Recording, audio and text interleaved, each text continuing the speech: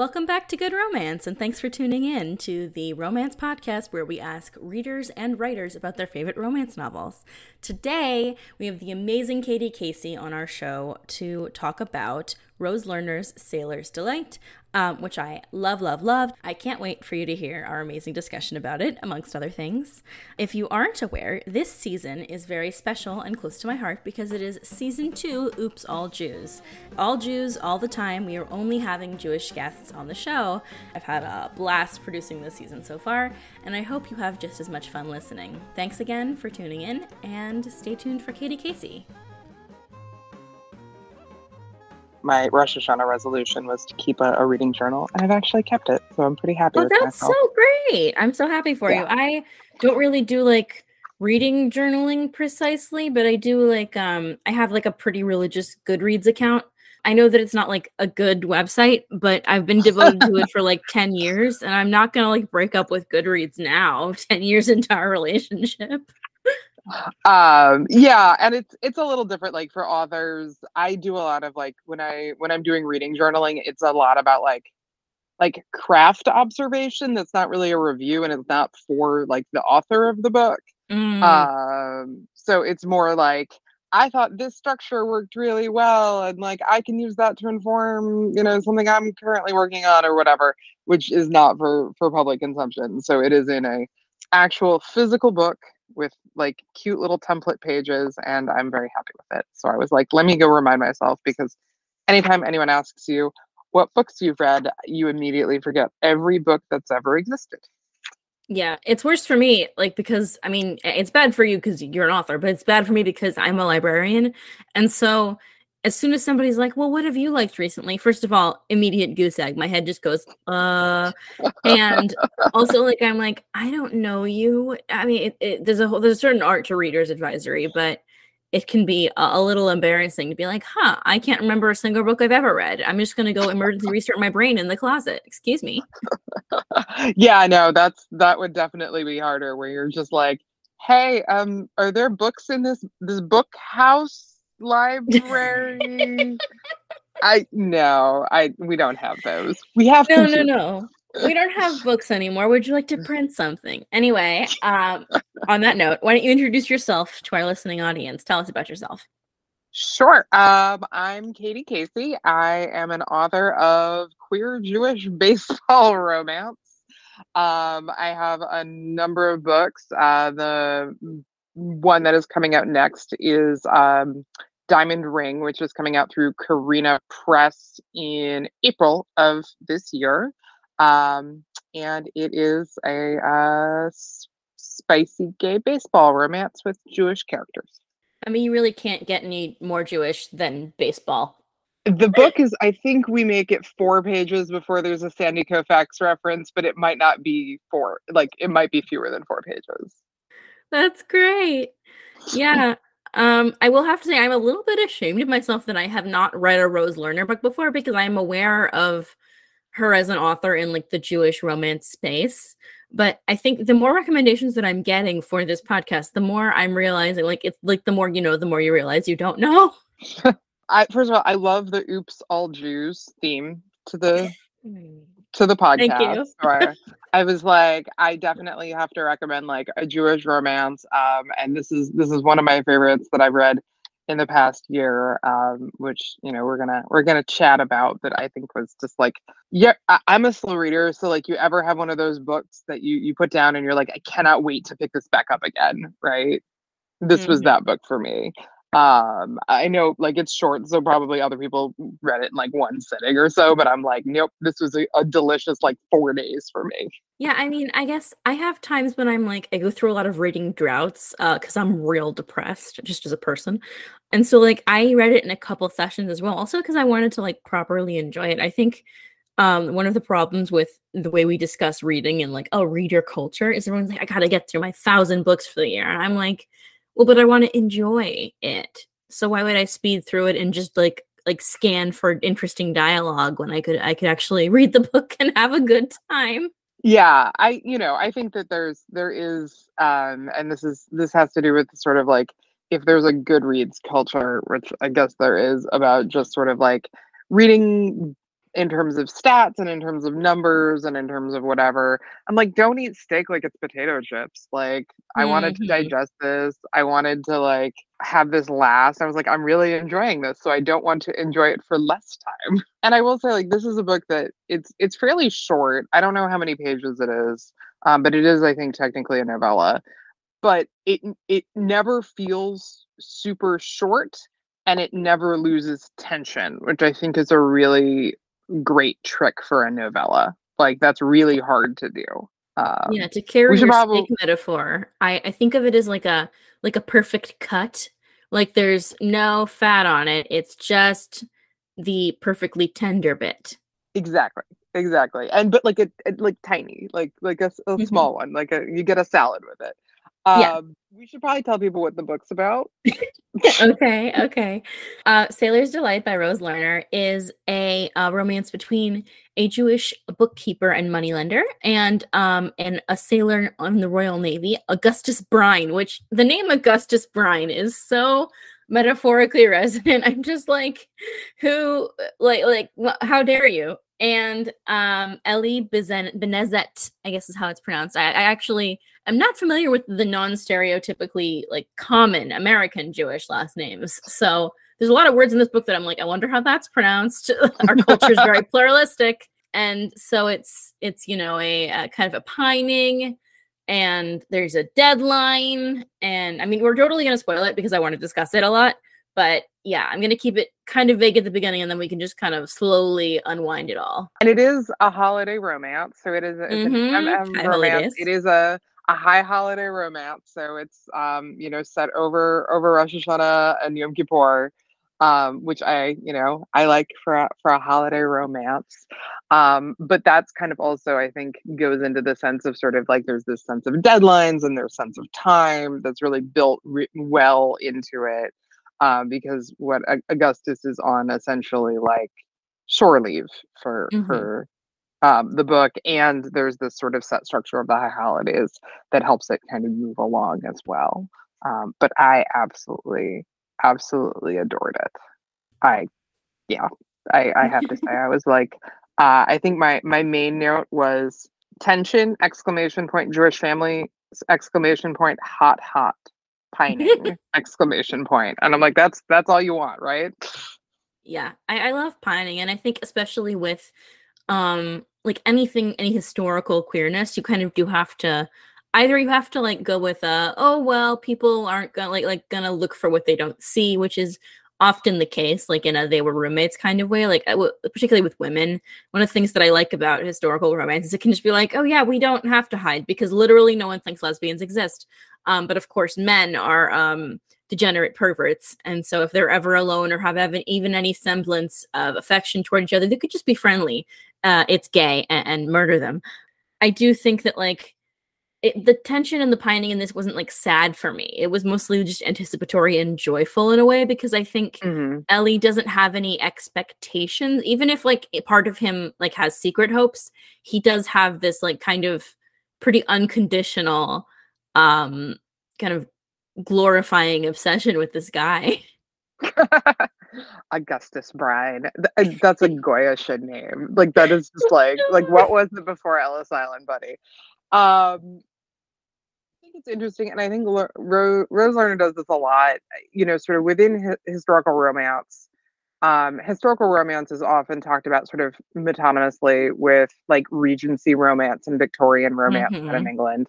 I think this is technically either Regency or very early Victorian, just in a slice of life that is not necessarily, I think, represented in other historical romance. So you have, two people who are both, they're not destitutely poor, but they're working people. And because I think Augustus is like a ship, he's like a navigator essentially. Like he's not a Hmm. sort of like a sailor, like a general sailor. He's like he has a specialty position on the ship.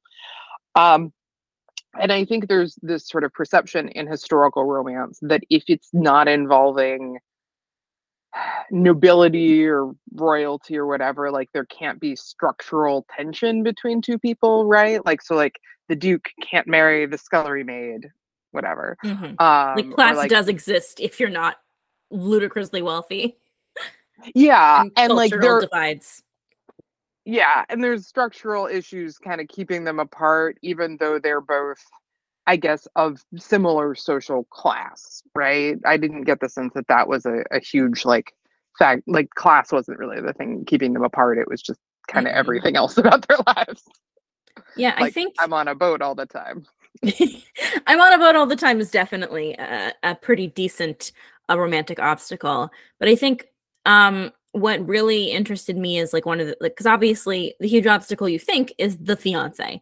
Because Augustus Bryan, spoiler alert, is engaged and has been since he was like basically a child. Um and I think it's really interesting that like ultimately Sarah is not that much of an obstacle as a person.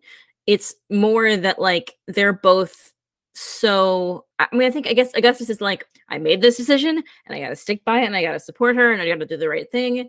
And Ellie is like very much like he is like I'm never going to get to have the thing that I want, so I'm just going to be a childless spinster man like neither of them are like I mean they both are having feelings for the other and like that's a dangerous game to play as a man. um but I think it's just kind of interesting that neither of them is like really at the risk taking place. Neither of them is just a risk taker, even though they both have made these like really risky decisions for each other. Like everyone in Ellie's family knows that he is like extending credit to this guy because one of the parts of the plot is that basically Ellie does not abide by the restrictions of the pay that Augustus can provide.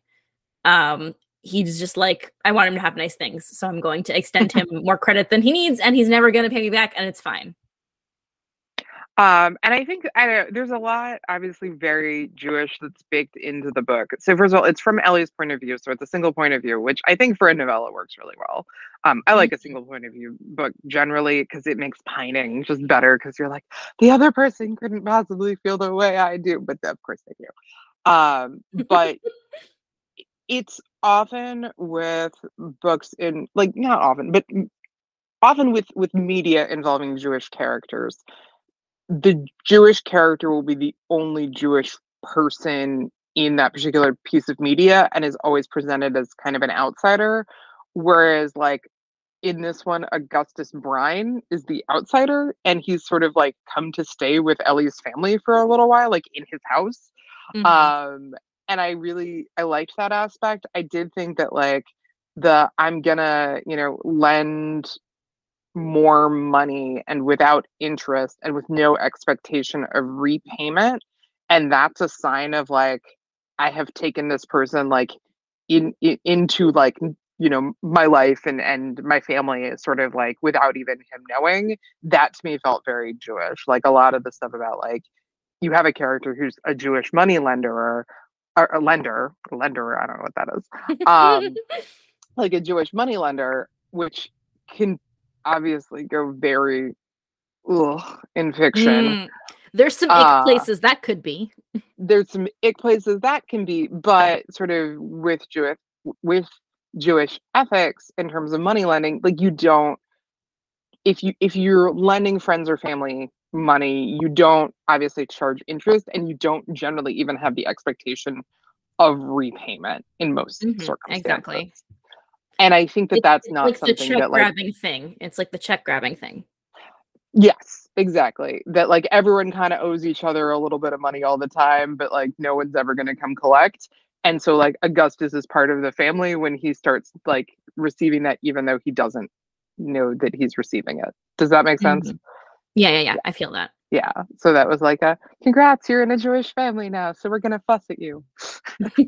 And I think that like even though they do the family interactions are very interesting to me because obviously like you said it is usually there is one Jewish other person even in like there'll be a romance that has one Jewish character one non-Jewish character.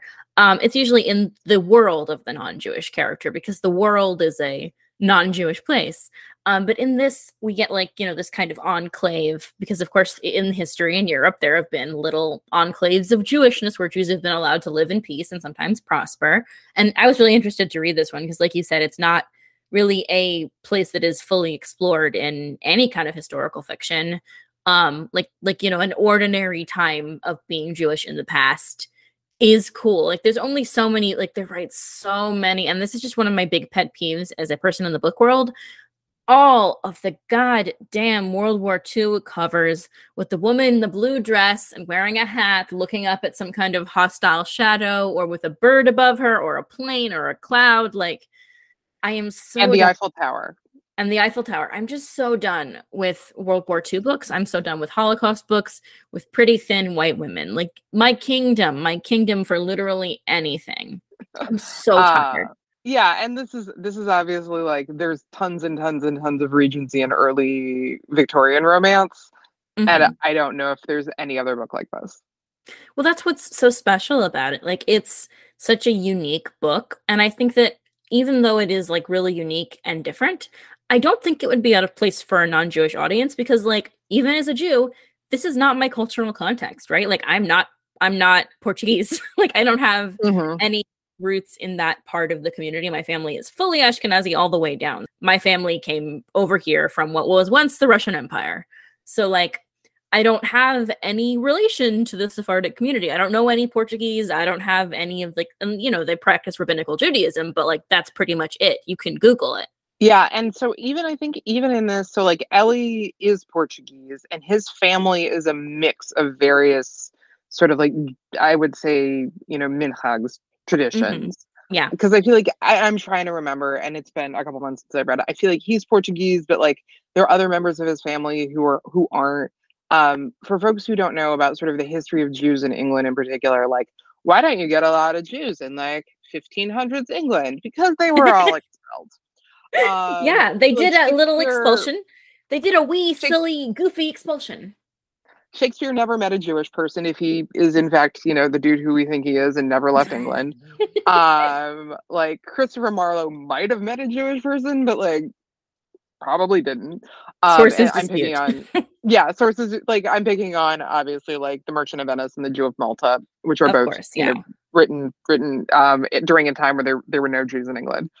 Hmm. Um and so Well, Jews and were like, you know, expelled from like historically speaking, I had no idea that there were Jews in England at this time because, like, you know, yeah, and so like just to kind of yeah, so Jews I think were expelled in like the 1200s, and then that lasted until I want to say like Cromwell. So it was like a good 400 years.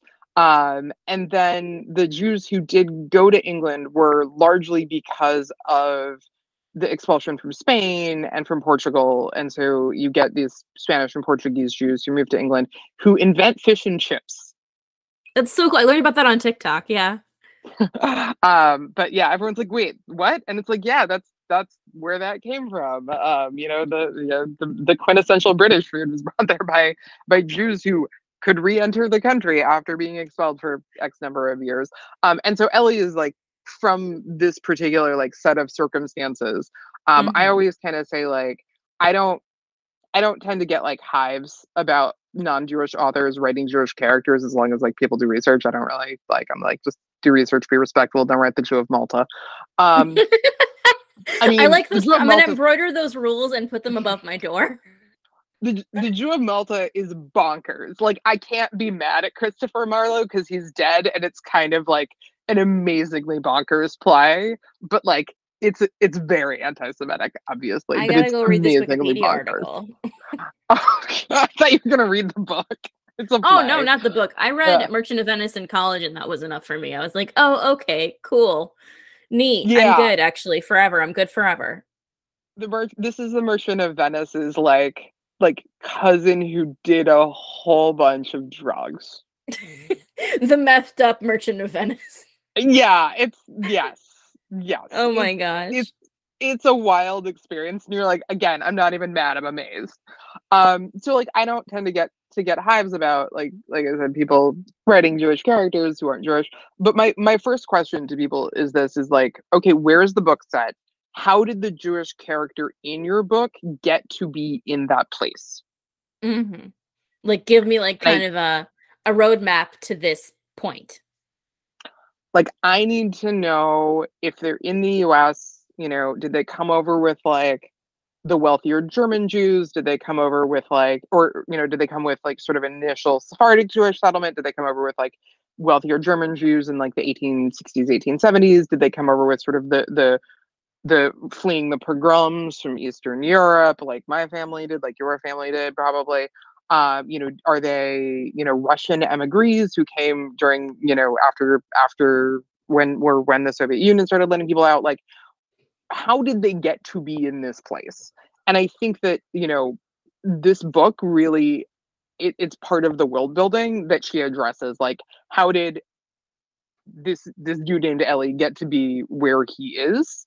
And who are the other people in his world, and how did they get there? Which I thought was just like, again, it's some really nice world building that is done with a really terrific, I think, economy, but like speaks to a real like depth of understanding of like, well, it's a historical romance, but like the history, right? Yeah, I really like that as like kind of a showing your work situation. Like we don't, we can't, we can't like have like a family tree in the front and be like, this is how she met his dad and this is how this happened. And but we know the bones of how everybody knows each other. We know about his uncle. We know about like, how he's related to the people he lives with when he's in like Portsmouth, I believe is where the book is set. So like, you have that like, the background, the showing of the work, circle the formula situation of like, this is how this man exists. And I also kind of thought it was like, it's a really good just portrayal of the diaspora generally, because his cousin's kids, Charlotte and they all have like not quite anglicized names, but Charlotte's pretty anglicized. And like, I think one of the baby has like an M name, but like they all have names that like are pretty easy to say in English, which like, is kind of an expression of like, well, you end up in one place and this is where you are, so name your kid something. Yeah, for sure. And I think that, as you put it at the beginning, like he still has this name that would be harder for somebody who speaks English to say, is sort of like, what has he carried with him? I know that in The Wife in the Attic, which is another Rose Lerner book, she does have a Portuguese Jewish character, and then who's in England, and then KJ Charles also has a character named Daniel Da Silva who is I've read that one. I love that book. Lie Back and Think of England. So good. Yeah, it's so good. That was like one of the first romance like novels I read, because I was not a romance reader until I was fairly grown. And so like, again, like it's this sort of like small vein of like, how did these Jews get to be in this particular place at a particular time? And like Daniel Da Silva is also really shaped by like, because like I don't want to spoil sort of like, that book has a bit of a twist in the first third, but like he's sort of this like effete poet initially, but like he has this very like working class family who are like tailors, and his parents like run a pool hall and things like that, which again I think thought was just like, some really interesting background to kind of throw in of like, no, they would be in East End, they're going to be, sort of like they would be in these particular professions, this is sort of how they would operate. But it's totally different from when you get like, most portrayals of Jews in America, which are going to be Ashkenazi, because most Jews in America are Ashkenazi, in the US are Ashkenazi. So that the two books I think work really well together to kind of show the full, I don't know, reality of Jewish life in England in a way that I haven't read in any other place before. Yeah, and I think it's interesting to like see other, because like, I mean, just generally speaking, I want the breadth of the Jewish experience to like be in books, because like there is very much like the Gilmore Girls level of investment in Jewishness, like Paris Geller makes one joke about having a bat mitzvah, like kind of vibe. Like I'm really just not that interested in like the sitcom 90s level of Jewishness understanding that seems to be like the standard issue. I mean, like it's not like exactly offensive, but it is really like contextless. And I mean, it's better than people thinking that we're all like, hook nose witch types, but it's not great for media literacy, like that so many stereotypes and like just general like lazy writing has been allowed to like completely flourish in like the modern age TM. Yeah, and I'm trying to think of like, whenever I have like a Jewish character who like pops up in a book I'm reading, particularly if it's not billed as a Jewish romance, I always like I do like the pointing thing, like, oh my God. And you can sort of immediately tell of like, what is this going to be? I call the overall sort of phenomenon blue Christmas sweater, right? Is it Mhm. you do Mhm. Christmas and I do Hanukkah? And you can always tell when it's not done well because then like you have the Christian explaining Christmas as if like that would be like explaining Coca-Cola to somebody who lives in Atlanta. Like I'm aware. Oh buddy, wait till you hear about December. Um and so like it sometimes is trying to, and I get why it is. Like there's very much like I want to interpret and explain to the reader sort of what this is. I think like probably my parents, your grandparents' generation, it's really like there was a really big assimilationist pressure for understandable reasons. Mhm. And so like we're just like you. It's we wear sweaters in December, but they're blue. I get it, but at the same time, you're right. It's sort of like this sort of offhanded reference, and you're like, well, how does this like really shape their worldview? How does this really shape this person's life experience? And I think sometimes when you find that, you're just like, oh, this is amazing. Give me 400 more of them. Well, I guess like for a lot of characters, if you told me like just that they were Jewish, I'd be like, ah, fork spotted in a kitchen. What a controversial thing. Like if you told me like, for example, a show that I no longer have as many fond memories of, like I look back on like How I Met Your Mother and I'm like, Lily Aldrin could have very easily been Jewish. They cast like what's his name? Chris something as her dad, and he is like the most Jewish actor. I forget what his name is. It's the guy with the red beard. But and like I mean, pretty much half of that cast has at least one Jewish parent, and I'm like, Lily was definitely Jewish. Marshall's definitely like something. He's like his family is like very like Minnesotan, and then like Ted's 100% Jewish. Like I really, it's like the best show I think that did it the best is definitely New Girl, even though they did some really offensive intermarriage stuff at the time. Like I'm like, why do we have to have the Jewish man be obsessed in a creepy way with an Asian woman? It's so much. Sigh. Yeah. You've, I assume, seen the clip of that actor who played Schmidt and Mayim Bialik doing like the cooperative overlapping, like. I have not seen that clip. Oh my god! But I'm going to go Google it right away. Okay, so it's like, to explain, I want to say it's who is the very annoying British late night host? Oh, James Corden. Thank you. I was thinking Patterson. I was like, that's definitely not right. No, he's my So mortal it's enemy, James though. James Corden, who does not speak for most of this clip, which is the part of the best part. So it's the guy who plays Schmidt and Mayim Bialik. And they're talking, and they're if people don't know, those actors are both Jewish. And they're talking and they're doing like the cooperative overlap interrupt build thing, which is just like sort of like unhingedly and unreservedly Jewish. And James Corden is just like watching this, and he's just like, for the first time in like all of my years doing this job, I have no idea what to say to this. Like he's just like, oh my god, like. But yeah, the clip is incredible, and I think it's one of those things where I don't know, it's one of those things where they could put stuff like that in media and shows, and I don't know, it's harder to do in books with cooperative overlapping, but like that's one of those things that you can show as a cultural difference. Oh, and cooperative overlapping, if people don't know, is basically like I'm doing air quotes, interrupting somebody who's speaking because it's not really interrupting, to add on to what they're speaking or to what they're saying in a way that shows that you are both tracking what they're saying. It makes you think about something, and you want to add the next thing. Yeah, this would be the And I time think when I would interrupt you and say, "Yeah, we learned about it in linguistics." you did learn about it in linguistics, but yeah. So like this is this clip, and I feel like that's the kind of thing that really should get worked more in. Again, like how does being Jewish affect somebody's like worldview and conversational patterns. And there's just like such a switch between like, we are having a polite interview with James Corden, and we're just going to talk with each other in this just hot chaos, hot Yiddish chaos way. Yeah. The Yiddishkeit is strong with these two. I do think it's really interesting whenever you get like a genuine moment like that between actors, because, I don't really think of them as like real people. I know they are, but, like, and also in like, there's so many actors who are Jewish, but aren't like kind of their public image does not involve, like, I mean, for example, like Seth Rogen and Jonah Hill, they're basically their entire filmography is like, I'm a Jewish man and I'm real stupid.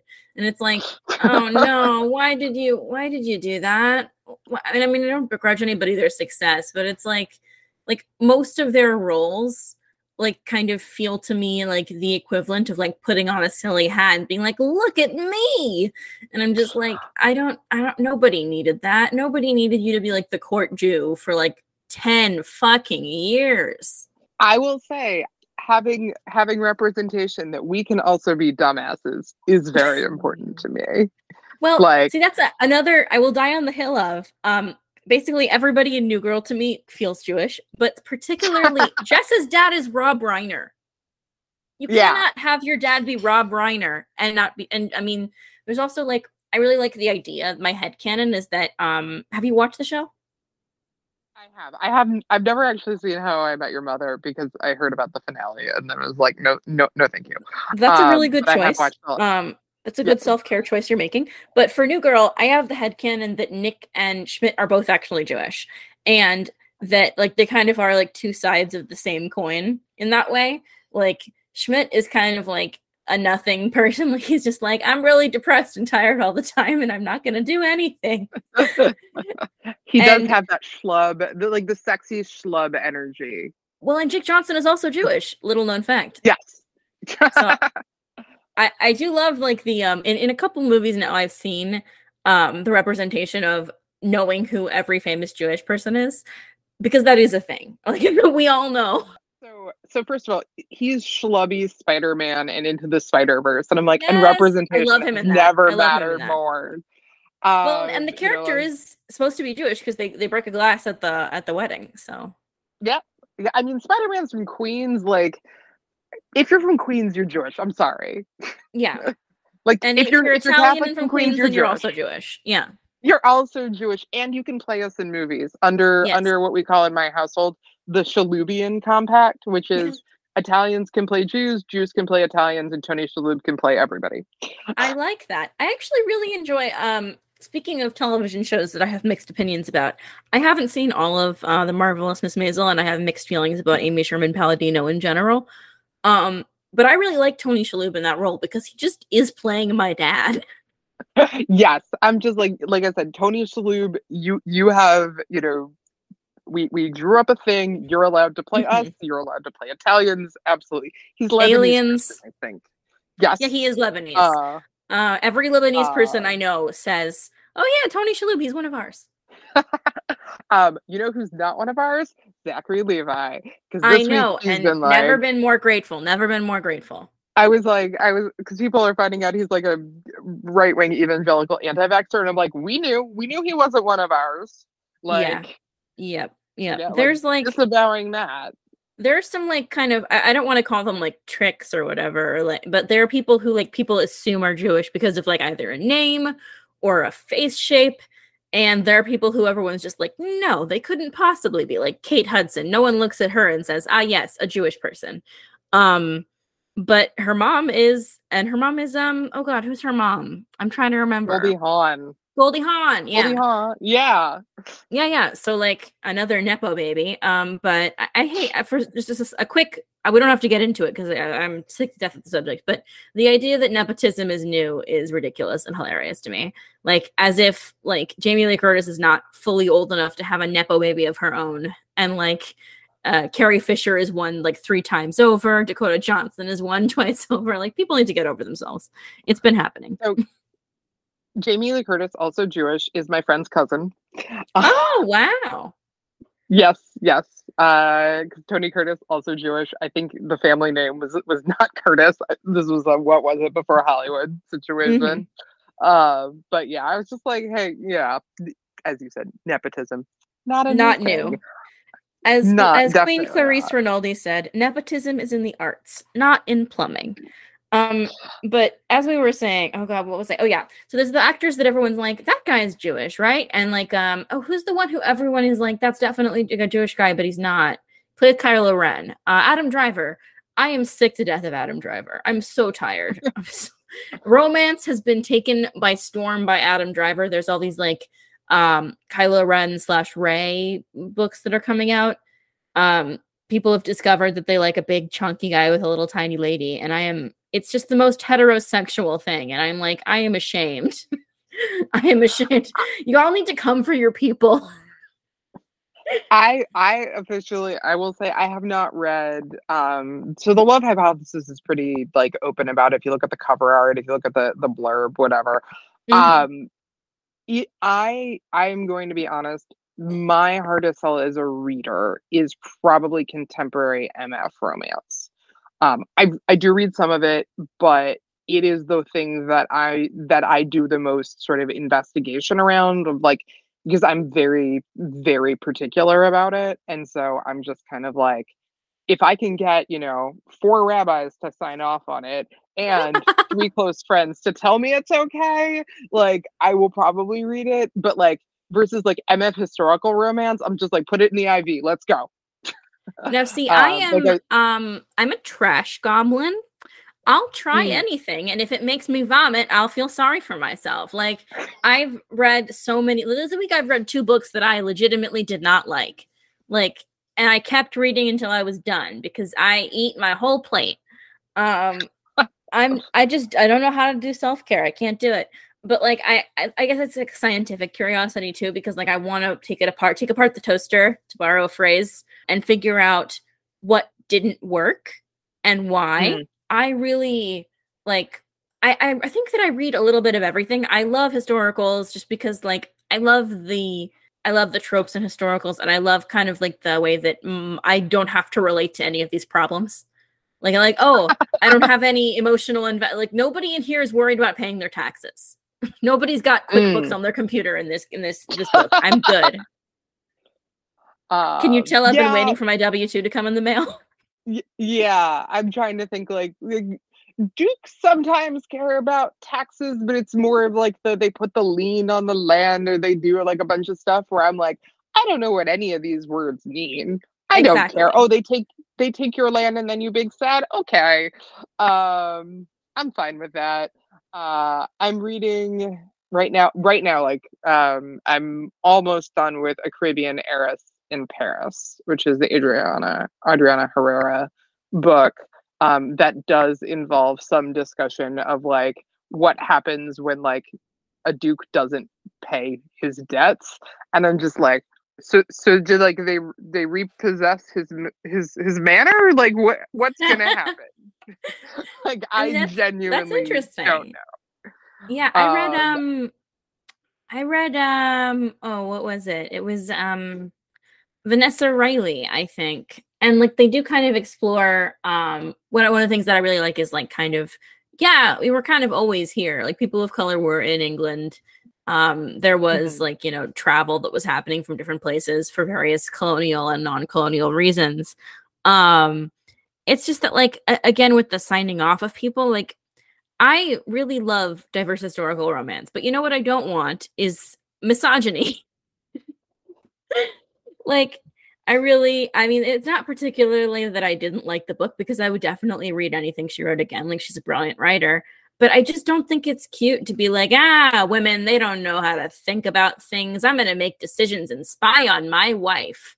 Like, Ooh. I don't like it when men lie, and I don't like it when men spy. I mean, like, I don't know why the domineering man character is like, I mean, this is maybe because, like, I see how easy that turns into abuse.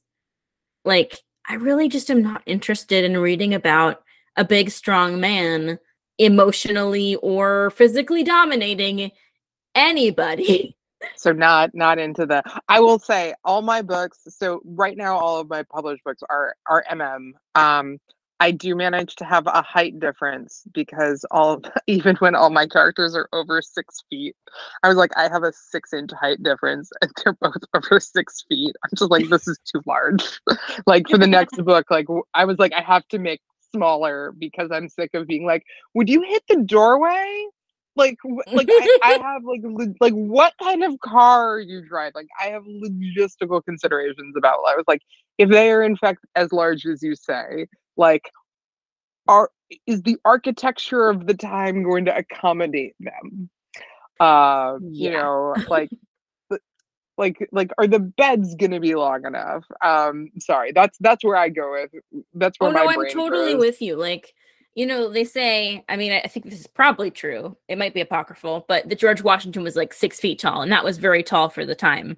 And I'm just like, okay, if 6 feet tall is tall, what are all these like 6'3" dukes with all of their hair and teeth? And like you said, I enjoy suspension of disbelief, but the idea that there are all these handsome aristocrats jaunting around at the same time, like to me, seems farcical. It's improbable. It's definitely improbable. You know, I'm like, how big is the carriage? Like, do you have to order like a custom thing? I guess all their furniture is probably custom. I wrote a character who's 6'6", and and like I don't list weights in books, for a variety of reasons, but like in my head he's about 280. So like big dude. Hmm. And I was like Googling like how to like custom bed, custom truck, like how to make fit in our normal human world. And I, which like is really hard. I listened to a lot of interviews with a guy with a pitcher who's actually about 6'5", 6'6", and about like 260, 270. So like again, big dude. And he talks about he's like, you can't buy clothes at a store. That Like does you have to be can't. hard because I'm like a tiny person. No one's ever surprised to hear that I am just over 5 feet tall.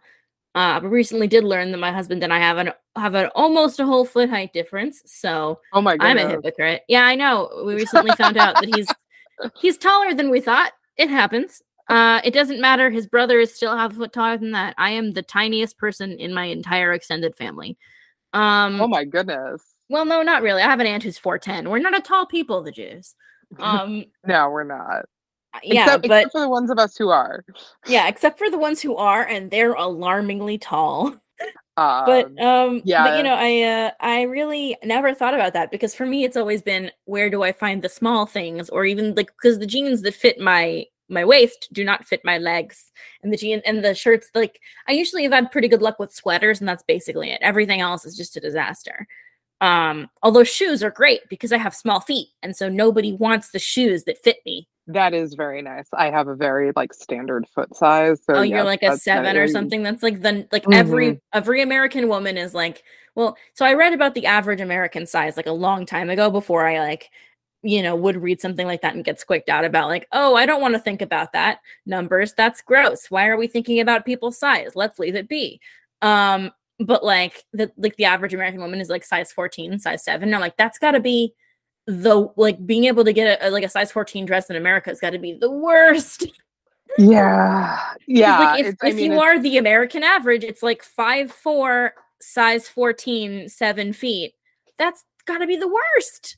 They make more stuff, but you have to go and yeah, get it before other people do. But yeah, I'm trying to. I'm like thinking like, okay, if I'm a duke and I'm 6'6", way back in the day, right? Hmm. I Well, could first of I all, could there'd be like a throw. book written about you. Yeah, like I could throw my toothpick wife on my shoulder or whatever. Like I was like, wait, so it's a duke, so like they're gonna get their clothing all custom made. They're gonna Hmm. get their furniture all custom made. So like we're doing good. They can order, a carriage made to their specifications. How are they not hitting their head on every doorway in their manor that was built 200 years before then? Yes, exactly. And also like the beds that like belonged to their great grandparents that like Queen Victoria slept in. Yeah, Or I guess I was like, Queen Charlotte or whatever, if we're going back. yeah, like I was like, wait a minute, like logistically, that's just like I was like, just have them be tall. Tall is a relative measure. Like I read about characters who are athletes. They do tend to like know their heights, though it's a running joke that they all exaggerate their heights by like an inch or two because baseball players are liars. Um, I'm gonna make that be the pull quote for the episode. Baseball players are liars. they Katie are Casey. well, yeah, they lie because like it's not just like toxic masculinity, though it is a little bit. For like scouting reasons, there Hmm. are reasons to exaggerate how tall you are. In particular, they look for like stride length with pitchers, like the longer you can stretch out your legs, like the longer your actual stride, the closer it puts you to home plate when you deliver a pitch, and therefore the batter has less time to react. So like that's like a reason to be that's why pitchers tend to be like they tend to be tall skinny boys um because of that. But I'm just like, just you can just put like they're tall, and have it be, tall is contextual. Well, one of my favorite, and I mean, I'm not like a Mary Ballois stan. I don't know if you've read, or Mary Bello. I don't know how to pronounce any names that are English. Balogh. She writes like Yeah, the Westcott I books and a couple others, but I love the first book in the Westcott series, Somebody to Love, because Avery, the Duke of Netherby, is a short king, and he's like the most intimidating guy in any room because he just has this cultivated air of like, I can fuck you up, and he can because he's an expert martial artist, and I love that. see that's terrific. We need more of that. Like small angry ball of rage is absolute. I was like, yeah. The book I have coming out in April, one of the characters is a pitcher. He's like 6'4", 6'5". And then the other is a catcher, and catchers just tend to be short again for baseball reasons. Like Hmm. tall, like they will actually lie about their height in the other direction to make themselves seem shorter, because if you're overly tall, people start getting worried about like your legs giving out essentially, and getting Sure. like hip and back problems. Um, so like they tend to say that they're 5'10" and they're actually 6 foot versus the other way around. But I have one he's 5'8", and I put in like the description that I wrote up for my publisher, like what would happen if Joey Votto was crossed with Wolverine? Short, angry little man, like Wolverine the comics, who is short, not Wolverine Sure, Hugh sure. Jackman, who is tall. Just to I do think that like there's the whole like written by a woman, written by a man paratext in the world of like, I do think, I mean, since romance is not entirely, but primarily is a genre written and read by women, um, and I do think it's interesting that like even though like if you look at the romantic partners, and obviously I don't believe in like bringing the real world and people's art, separate art from the artist, but like if you look at the husbands and wives of all of the people who write romance, they're normal people. Like we're not all married to male models and Fabio. So like you're whenever I not. write, and I'm not, yeah, I know, surprise. Whenever like I'm not really interested in like the fantastical elements of like a really hot person. Like I'm interested in the amount of love and admiration and like just genuine obsession that would make you see an average normal or average slightly hot person as like the most attractive person on the planet. Going back to the Rose Lerner book, because I know we've kind of wandered, which we were intending to wander, and we did. Mhm. I feel like she does this really well. So like you have, That's what I was again, you're thinking. only seeing things through Ellie's eyes, and he's describing Augustus Bryan, and he's kind of described as like normal hot, but like he's good looking to me, but not necessarily. But she like uses some very specific like phrasing that it's like this guy looks like he's a freaking sailor because he's been on boats, so like he's a little weather beaten. And like he's not. I think she even describes him as not being super symmetrical. I feel like she leaves out any discussion of teeth. I'm the fantasy I need to indulge in is that everyone had all of them, is what Yeah. I'll say. Everyone was brushing But their teeth. Everyone was like, floss. Everyone was not getting heart disease via not taking care of their teeth. yeah, but she describes him as just sort of like ropey and weather beaten, and sort of like he's been out in the world and been like affected by the elements that he was exposed to because he's a freaking, he's a sailor. He's on boats, but he, in Ellie's eyes, is the most handsome man he's ever seen. Exactly. And like I think one of the things that I noticed specifically is that like, he's not a spring chicken anymore. Like Ellie notices that he has aged and that like Mm-hmm. he is, he's got some lines, he's got some like strain in his face and like that does not make him want to jump his bones any less. More, in fact, Yeah, like, he's like, "Oh, yeah, you're distinguished." and I do think for like romance books in particular, when it works really well for me, you can absolutely have characters who are like really, really, really ridiculously good looking. But like again, how does that affect their lives? Yeah, like oh, one of my favorite books for this is Marrying Winterborn, the Lisa Kleypas book. Like Helen is like the most beautiful woman in the entire family. And it's the reason that everybody knows that she's not her father's daughter. Like she is the proof of her mother's infidelity because she looks exactly like the man that she cheated with. So like, that's, as a plot element. And also obviously like she is inhumanly gorgeous and very sweet. Like I love Lisa Kleypas. We all bow before her altar, but like I think you can have really hot characters, and I'm never against like someone who's really hot, but I think one of the problems is when you make hotness a personality trait, like when you make, when you're focused too much on like elements of like, oh well, they might be an asshole, but they're really good looking, so there has to be something good in there. There are people who are like really hot who just are mean. Yeah, hot and mean can co-occur. Well, and again, it's like it's fine to have people who are hot, and like I said, I write about professional athletes. The baseball players don't really typically have abs. I was like, if they have abs, like they literally need to not do that because that's a sign they've lost Too much weight, essentially weight yeah. that they have. Like they have to keep on weight. And that's something that comes up in hockey romance too, of just like the laborious chore that eating becomes when you're burning through, Mm-hmm. particularly hockey players who burn through like 5 to 6,000 calories a day, and eating is just like this constant chore that they have to do. Um, and so you sort of have that, but you're like, if you're really, really ridiculously good looking, you do get treated differently. Do you get, if you're an athlete, more endorsement deals? um do people tend to treat you like you're stupid? Mm-hmm. That tends to be a, sort of like that as Yeah. a, I don't want to say a stereotype, but like sort of presupposition people have. Like, how is this affecting people's sort of like worldview and their experience of the world? And I think that sometimes it's just you have an entire town or city populated only by the most attractive people you've ever seen, and you're like, okay, sure. Yeah, it's kind of like we were talking about like how did the Jews get there?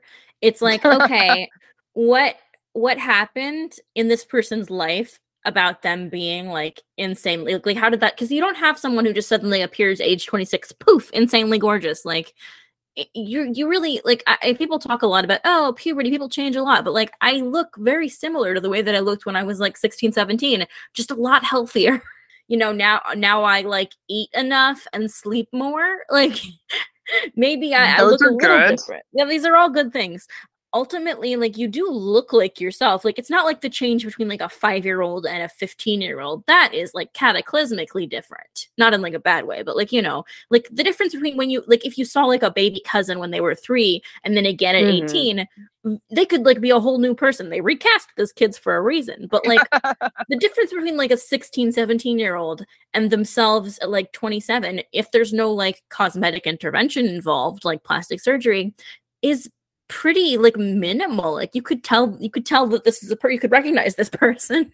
So like tell me that this person has not been hot their whole life, or like, oh, she got a nose job and suddenly she's like actually like all of her parts are finally symmetrical and so she's hot now. Like I just, you have to explain to me like a reasonable explanation of this person's life up to this point. Otherwise it just feels like you can't just drop somebody into the world.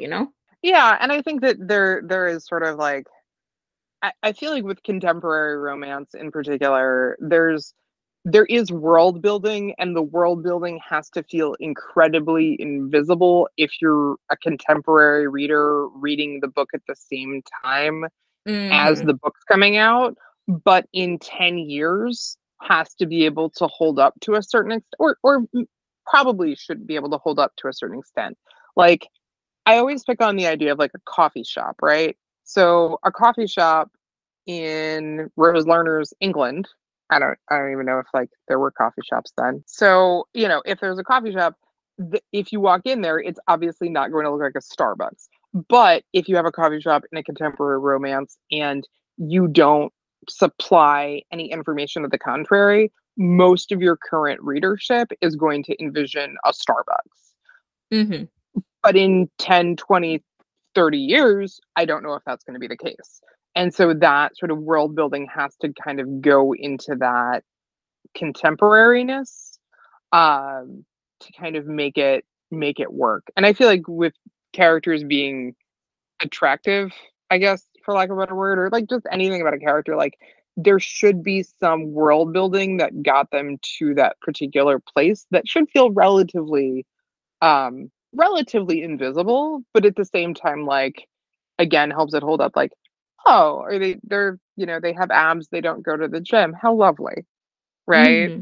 And I'm Like, not anti-ab. I'm not here saying that like people can't have abs. I just think that I agree with you that like it's kind of like abs are kind of like a shorthand for hot guy.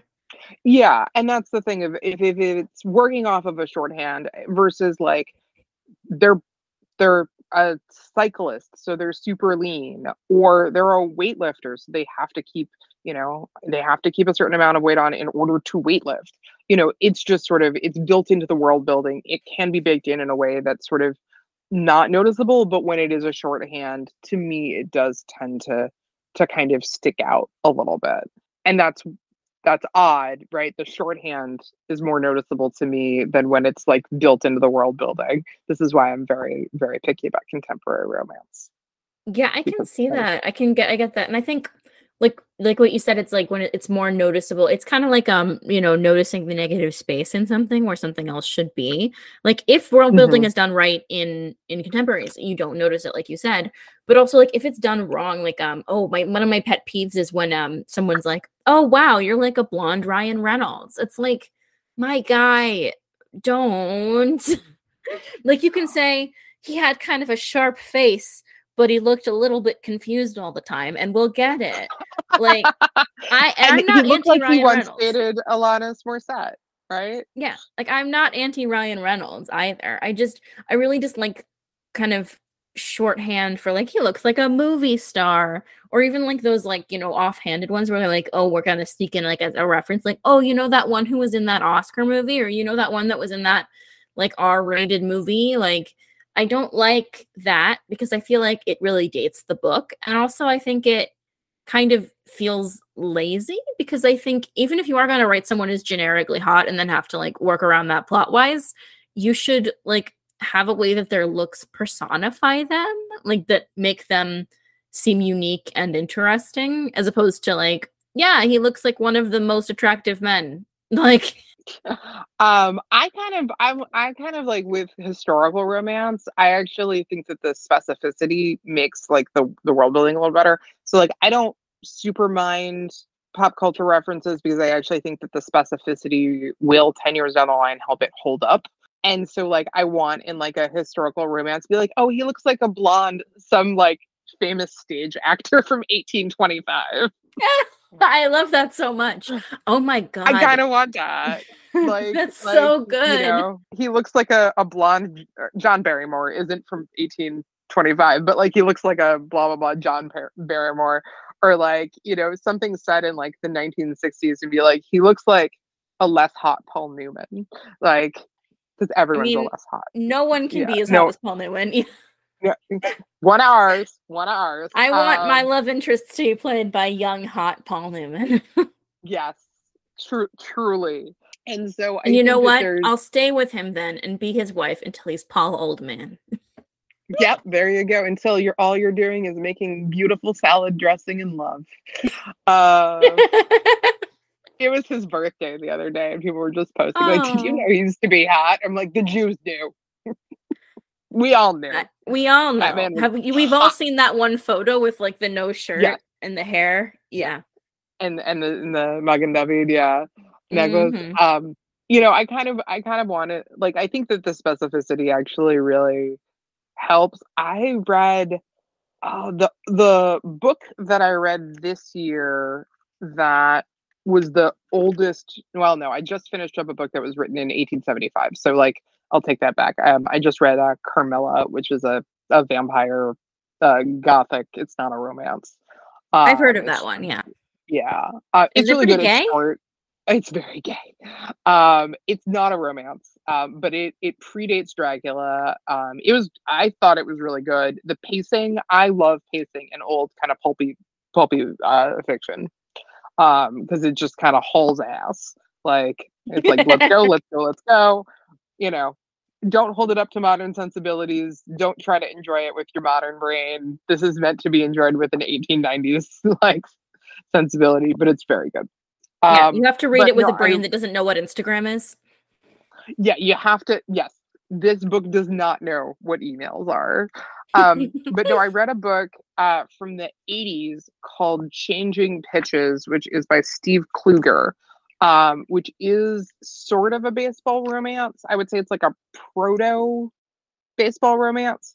Um, but it had a lot of very specific pop culture references from the 80s. I will also mention there's some casual racism in the book that is not does not Mm. hold does not hold up. So like there's discussion of race in baseball where like the because it's a baseball player and like the player's manager is black and they talk a lot about like him getting hit with like racism because as a black manager in baseball, which actually did hold up really well in terms of sort of like the discussion was actually really nuanced, and I was like, I was not expecting it. And then the author kind of has a couple of other asides where I'm just like, oh, buddy, no, this is like not you having commentary on it, it's just you being racist. So I don't want Uh, people to go in and think that like that's sort of like go in unawares. sure. But it was written in the 80s and it has just a ton of assumed pop culture stuff in it that again probably felt pretty invisible if you were reading it in the 80s and then stood out. So like the main character is like a health food nut and like modern I guess folks who are into like health food it would be like protein powdered shakes and like whole foods and all of this. I'm like my man was eating cottage cheese on romaine lettuce.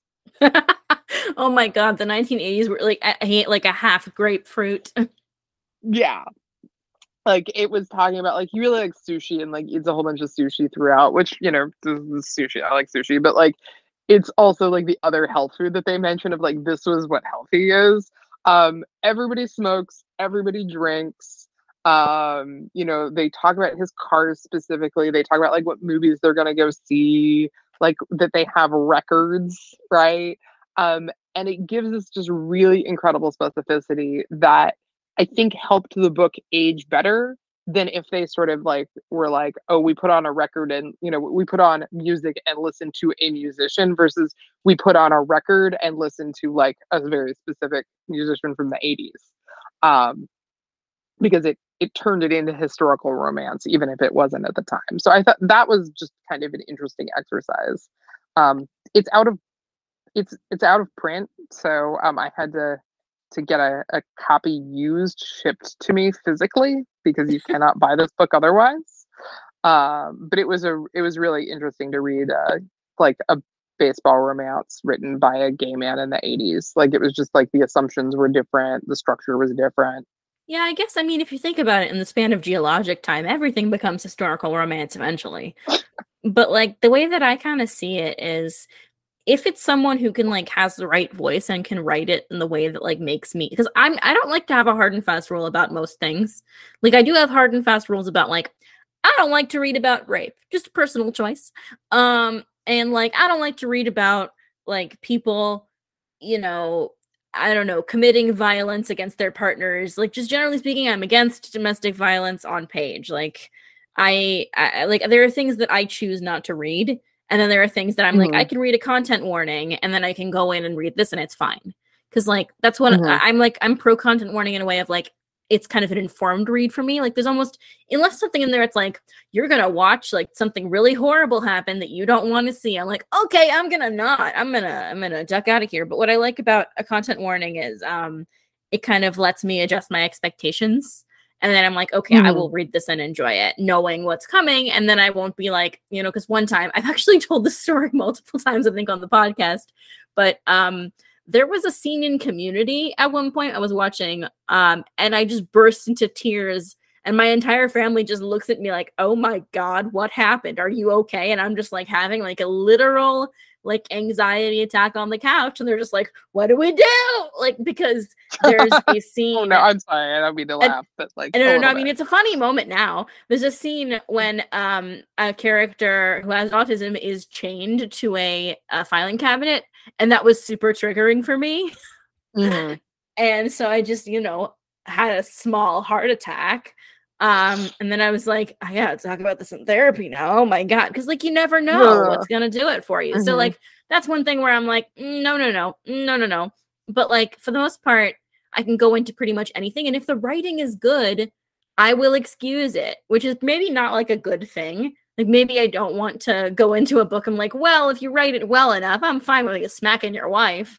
But like I think like if I read a book and they do this exact thing that I don't like, where it's like he looks just like Ryan Reynolds, but like the writing is really good and the story is really good. Like for me, it's all about voice. Mhm. Yeah, I think, I'm gonna argue against myself in terms of like the historical fiction thing, because I'm thinking like, so Rose Lerner is obviously like writing this or last year this book with a perspective on the 1820s, right? And so you always Hmm. have the year in which the book is set and the year in which the book is written and the reader is reading it. And with historical romance, those are inherently going to be two different years versus with a romance written in the 80s, set in the 80s, that writer doesn't have that perspective, right? Sure. And so I'm like just trying to think of like, but some of the like pop culture stuff does become sort of like world buildy kind of deal. So yeah, I mean, I think that there's a bunch of different ways to handle it. It's sort of I'll end where you ended up. Like, if you do it well, I'll like it, and if you don't, I won't probably. Yeah, I mean, there's Um, a lot of stuff that I'm like, I don't love that. But if somebody, it's kind of like how like somebody insults your mom, but you insult your own mom, and it's like, hey, that's my mommy. Like if somebody you like does it, it's like, well, you are my mommy. yeah, and I think that like there's certain things where I'm like, I'll poke around and just be like, look through reviews to just sort of like, again, as you said, informed decision making. I don't tend to like choose Hmm. to read something or not read it based on a review, but I might be like, okay, this is the ingredients label, right? Like the content notes or the ingredients label. I might then go and look at like the reviews the way I would for a restaurant and just be like, is this for me or not? Because sometimes the negative reviews sell you on a book and the positive ones might not. But there will be reviews where it's like, I really didn't like when this author did X, Y, and Z.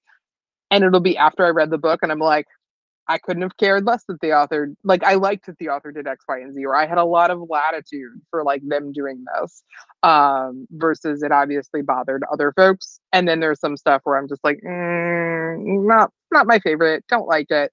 That I'll go looking for it. I don't want to pick on any like super Sure, specific sure. examples, but there are instances where they will mention characters not bathing for long periods of time. Oh. Yeah, that's my like, mm-mm, mm-mm, mm-mm, mm-mm. We were all very clean. 1880, they were clean, they wore deodorant, they brushed their teeth. Like, Yep, sorry. and everybody went to the gynecologist. Yeah, like that. Like Augustus Brine walked off a ship smelling like a daisy. Yeah. Like, He smelled great, he wasn't sweaty. definitely not sweaty or unwashed or like any of those things. Hadn't been bathing in seawater for months. very normal. Yeah. Using like the Old Spice deodorant with the sea captain. Exactly. That's exactly what sailors in 1825 smelled like. Mm-hmm. Yeah, I mean, I think that for like the entire romance genre, like the entire like fiction, oeuvre has conventions that we all have decided to abide by, and I think that's fine. Like, you'll read like a historical fiction where one of the characters has some kind of medical acumen, and they're like, we use alcohol for cleaning because that's what we've found that it's good for wounds. And they definitely didn't know that back then. They did not understand germ theory in that way. But I'm fine with it because I don't want someone to die of a leg boil, Have you ever read any of the Benjamin January books? I don't think I have. Okay, this is Barbara Hambly. They're not romance books. It's set in New Orleans in the 1820s. And it's, the first one's called a Free Man of Color. And it's about a character named Benjamin January, who solves like their mysteries with just like some really incredible world building. They don't shy away from any of the sort of racial dynamics of being in New Orleans in the 1820s. But he is a jazz musician, or not a jazz musician. He's a musician, and he is a physician, but not a surgeon, but not a doctor. Because that used to be a distinction. So like he does all of these things, and he gets into fights with like the local doctors who are like, it's probably because they have a troll living in their stomach. And he's just like, no, I'm just gonna set her bones so like they heal right. Okay. Cool. Yeah. Okay, miasma. I'm gonna make sure she washes her hands. Yeah, basically. Like the second book is set during a yellow fever epidemic. And they don't come out and say like, he knows it's the mosquitoes causing it, but like he's pretty clear that it's not being caused by smells. And so I think that's interesting. And there's tension in between like sort of like white institutional knowledge and then like his knowledge as a surgeon that he learned in like France, because he lived in France he went and lived in France for a while before coming back to New Orleans, which I think he does right at the beginning of the first book. But that's a good sort of, yes, example of we're going to assume that they're going to use real medicine, that like the sympathetic nice doctor isn't going to bleed anybody. What isn't it in the KJ Charles book? Oh God, there's the Sacred Band. There's I think you mean the band Sinister. The band Sinister, yeah. There's the Jewish doctor. Yeah, I love him so much, and I love that the sister is like, yeah, I'll convert. I love you. But he's just like, what are you gonna do? You're gonna bleed her? Like her blood? She needs that blood. She has like almost died. She is lucky to be alive. Her leg is not even in her body anymore. Do not bleed this woman. I'm like, we're just gonna all have that as an assumption that if a doctor is a sympathetic doctor character shows up in historical romance, he knows not to do, or she knows not to do all the stuff that the actual historical doctors will do. I wrote no leeches, no baseball leeches. books. No one uses chewing tobacco at any point in any of my books. There's no dip. There's no dip. You can't make dip sexy. You really can't. It's so gross. It's so gross. It's so, and like you cannot do it. I do have a couple characters, and this is actually pretty true for professional athletes. I have a couple of characters who either one smokes and then quits, and then the other one kind of casually smokes occasionally. And like professional athletes, absolutely, particularly baseball players, do smoke, largely because it helps concentration.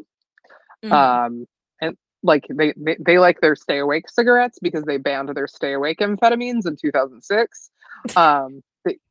I'm not kidding. They used to take these things called greenies. So like every baseball player was on an unimaginable amount of amphetamines. Well, so equally, we're all agreeing that nobody is drinking cocaine out of the medicine bottles. That was definitely a thing back then.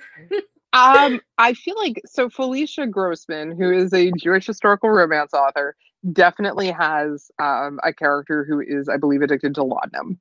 I'm relatively early in the production for this season, but I am really excited to just like, I'm like actually kind of like doing like covert research of like, how do I find out if this person, I have a theory that this person is Jewish. I mean, there's obviously lots of people who I know who are going to be on, but I'm just like, I've got a theory. Sneaking around people's websites trying to find a hint. Yeah, I mean, there's a lot of Jewish authors who don't write Jewish characters necessarily. Exactly. Um, and it's not because they have issues writing Jewish characters, it's that sometimes publishing has an issue with publishing Jewish characters. I didn't say Well, that out yeah, I loud, mean, it's the thing fine. is, like, you can publish a book about Jews as long as it's, a very special book TM, like, a story that is specifically about that. And I mean, I don't think Yeah. there's a time and a place for that kind of thing, but I would like the normalization of that. Like the fact that there is an entire subgenre, like Christian inspirational romance, and we cannot just get like a regular trad pub where the characters are casually Jewish and there's nothing like, I mean, that's one of the reasons I love but it's the first book that we did for this podcast, actually, The Intimacy Experiment. Naomi Grant's just like casually Jewish, and then she's casually Jewish with her rabbi boyfriend. Like, love it. So great. Yeah, and I think that there is more and more of it. With me, I'm sort of in sort of two different things. Like, one, I will give my characters very Ashkenazi Jewish names. So like I have Jake Fisher. Zach I went to Hebrew school with Glasser. Jake Fisher. I'm sure you did. Jake Fisher, who is a lefty Jewish pitcher who plays for the Oakland Baseball Organization. The Oakland Baseball Organization this offseason, the real one, not my fake one, signed Jake Fishman, lefty Jewish pitcher. Oh no. And I'm just like, I swear to God, this is not based on you, bud. Life imitates art. Yeah. So, I will, and those names are obviously in the blurb, but I don't tend to put like the fact that the characters are Jewish in the official marketing material, because I don't, particularly for traditionally published things, like I don't have as much control over where that marketing material goes. And like, so like there's harassment concerns sometimes with just like putting keyword Jewish into things that people just tend to be jerks about it. Yeah, of course. And I mean, there's also so like a tokenizing element of it, I think. Like, if you are the Jewish romance writer who writes the Jewish romances, like, even if things like, if you're a pretty decently read mid-list author, then like you become that person and you get boxed in. Like, I can understand why people wouldn't want that, Yeah, and I also think it's like, characters being Jewish informs their worldview, but it's not, it's not a holiday romance. I have written one that was set over like Tu B'Shvat. I was like, yeah, we're gonna do Tu B'Shvat. We're gonna do all the very tiny minor ones.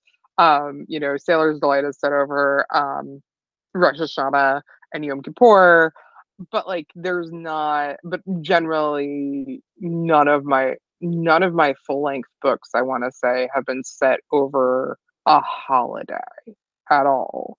And so I think that there's sort of like, again, the metonymy between like, if it's a Jewish book, it has to be set over a holiday. And it's like, nope, we're Jews at August. Yeah, weirdly, I remain Jewish all year round, even during non-Jewish holidays. I exist all the time. Yeah, and so I think that there's just sort of like there's a sort of like I guess like people go in with that as a this is how this will affect the book if you kind of put it in the marketing, versus like, yeah, the character is named Jake Fisher. He's from what of it? He's from North Bethesda. I'm doing air quotes. He is from Rockville. I know you don't like pop culture references, but the REM song, Don't Go Back to Rockville, absolutely gets a shout out. I love that. Yeah, I mean, I think it can be very like I do love a stealthy Jew in a book, because I think it can be really fun to be like to point and go ha, like the Spider-Man meme we were just talking about. Like, I like to point and go ha, but I also think it can be kind of an introductory point to people who like might not seek that out, but also would enjoy it. One thing that it's just kind of speaking of like the Hallmark holiday thing, is I've watched most of the Hallmark holiday Jewish movies because I wanted to be angry.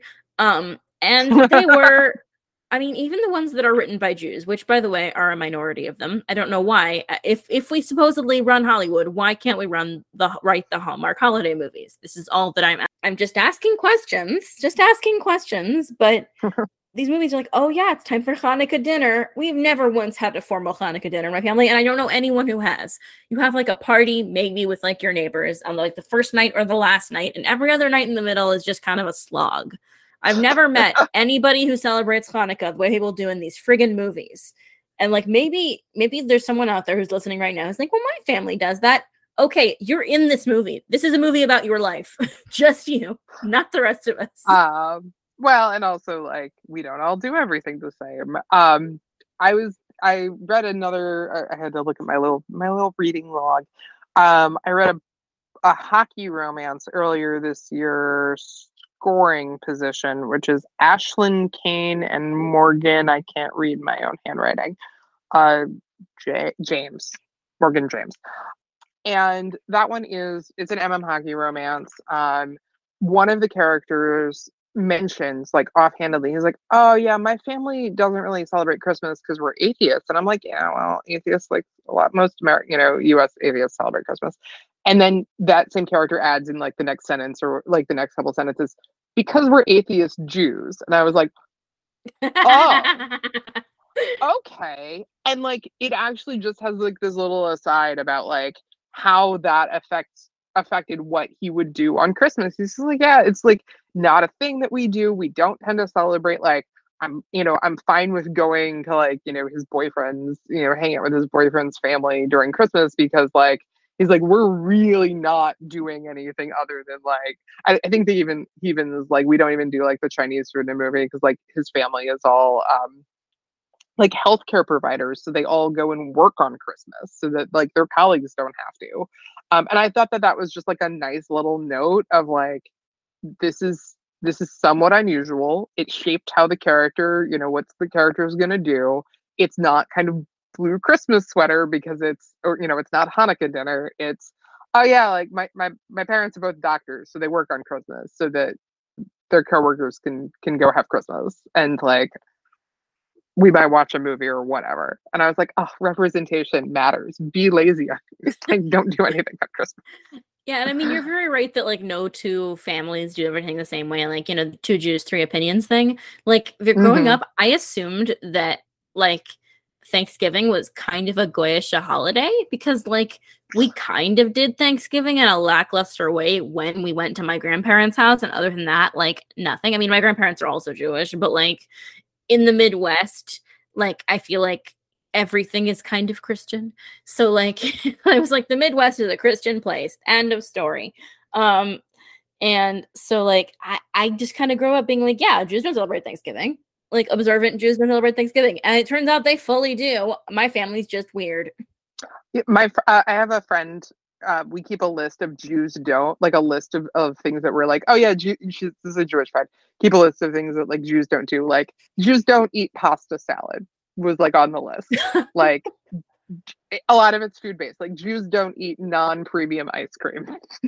Like it's going to be Haagen-Dazs. Well, it's because I think it's lower in like the nice stuff is lower in lactose. So that's just self-preservation. Yeah.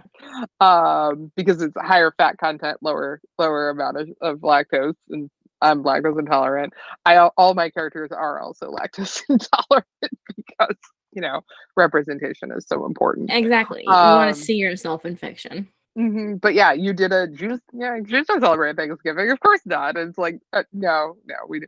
My main issue with Thanksgiving was like we would do Thanksgiving and then we would do Passover. And then we do, like we did a bunch of stuff for like Rosh Hashanah dinner, and like my parents host a break fast for Yom Kippur with like it could have up to like 20 people at it. Like I was just like, yeah, we do Thanksgiving, but it's not like gonna be the only or one of two or three things that is gonna have that level of prep work. There's a lot of other holidays that get that level of prep work. Right? Well, I think the thing is that you have to kind of tease out as you become an adult the things that are weird about your family and the things that are cultural things. Because like my brother and I grew up thinking, oh, well, meat isn't kosher because we grew up vegetarian. Yeah. Yeah, no, it's pretty kosher. Yeah. I mean, it depends on the Yeah, kind of my meat. my mom grew up, and she grew up Reform. And my dad is grew up like modern Orthodox, and I ended up Conservadox. She grew up thinking that bacon was kosher because her mom didn't have like pork in the house, but made bacon.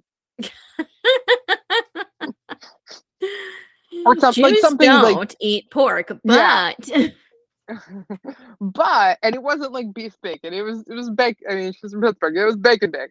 But yeah, so that's a Jews don't. You know, you're like, uh-huh. And I'm like, I'm sure I have a list of things that if I told to 5 Jewish friends, they'd be like, yeah, we do. We eat pasta salad. I think there's a difference between the things. I mean, obviously there are like big cultural touchstones that we all have in common. At least all American. I feel like most American Jews have like a certain percentage of things in common, right? But then there's like things that are specific and weird to each individual family or each individual subculture within the subculture. That it's like, yeah, Hmm. Jews don't eat meat. Jews eat predominantly Mexican food. Like, thing is, every Shabbat we had Mexican food. I don't know why. Oh, Nobody in my family can give me a good reason, but I thought the kind of Mexican food that my mom made was Jewish growing up. And my brother had the audacity to think that Indian food was also Jewish. And I was like, don't be stupid, it's Indian. And my mom was like, okay, what's a burrito? Like, some things are just both of your which, family being nuts. yeah, yep. There was also that. Back to Rose's book, and then we're gonna, I think, probably Yeah, probably call wrap it a it up. night. But one of the things I really enjoyed was, as I said, like having Ellie be within his family and within this culture. You get to see these differences even among his family members about their assumptions about things, like their assumptions about the world, sort of like where I feel like, again, his family is from different places, and so have different like linguistic traditions, have different, food traditions as a result of that. And I thought, again, that just was a really nice way to kind of bake in some of that diversity into the world building in a way that it Mhm. doesn't assume that everyone kind of does everything the same way, right? Yeah, I like um that a lot. I think that it really does show that, like, we've never just been one thing. And I think that that's really cool, especially like when, Ashkenormativity, a hilarious, great word that I will never stop using just because it's so fun. I love a good portmanteau. But like, mhm. historically speaking, like the European Jewry as it is, like, now in the post-European Jewry age, didn't exist.